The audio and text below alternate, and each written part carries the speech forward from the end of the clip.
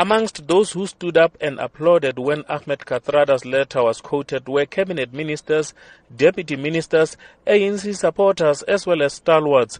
Amongst them was former party treasurer General Matthew Posa, who is also a well-known critic of President Zuma. You see, I was the first one calling him to step down in the country. At that point I thought I was alone. But when Comrade Kathy came with that letter, I thought, what a relief.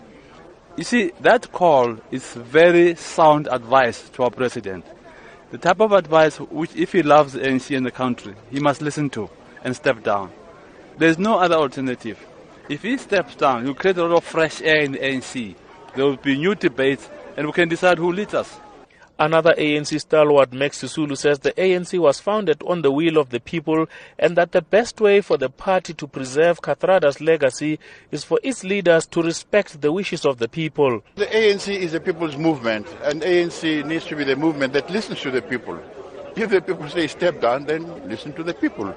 You know, that's what we were taught when we grew up. We were born in the ANC, grew up in the ANC.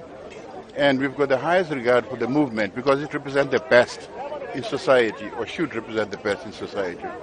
So when there are people like, Kathrada and others who say step down, I think people should listen very carefully and follow suit.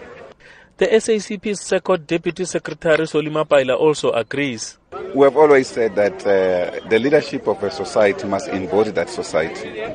That's a feeling that must be carried out. Otherwise, when we reach a stage where what we say doesn't resonate with the people, we cease to be their leaders.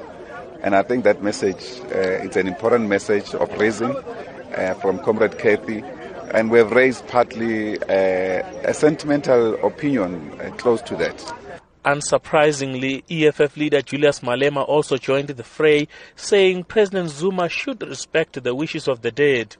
We knew how Uncle Kathy felt about the president, and we were encouraged by President Kgalema Motlanthe, who spoke the truth and described the last wishes of Uncle Kathy.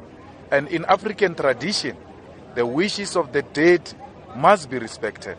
And Uncle Kathy's wish was that the president must step down, and if he's a true Africanist, he will respect the wish of the dead. Also in attendance were members of opposition parties, including Congress of the People and the Pan-Africanist Congress, amongst others. The funeral will now be followed by a memorial, which the president will also not attend. Details are still to be finalized by the presidency. I'm Amos Paro in Johannesburg.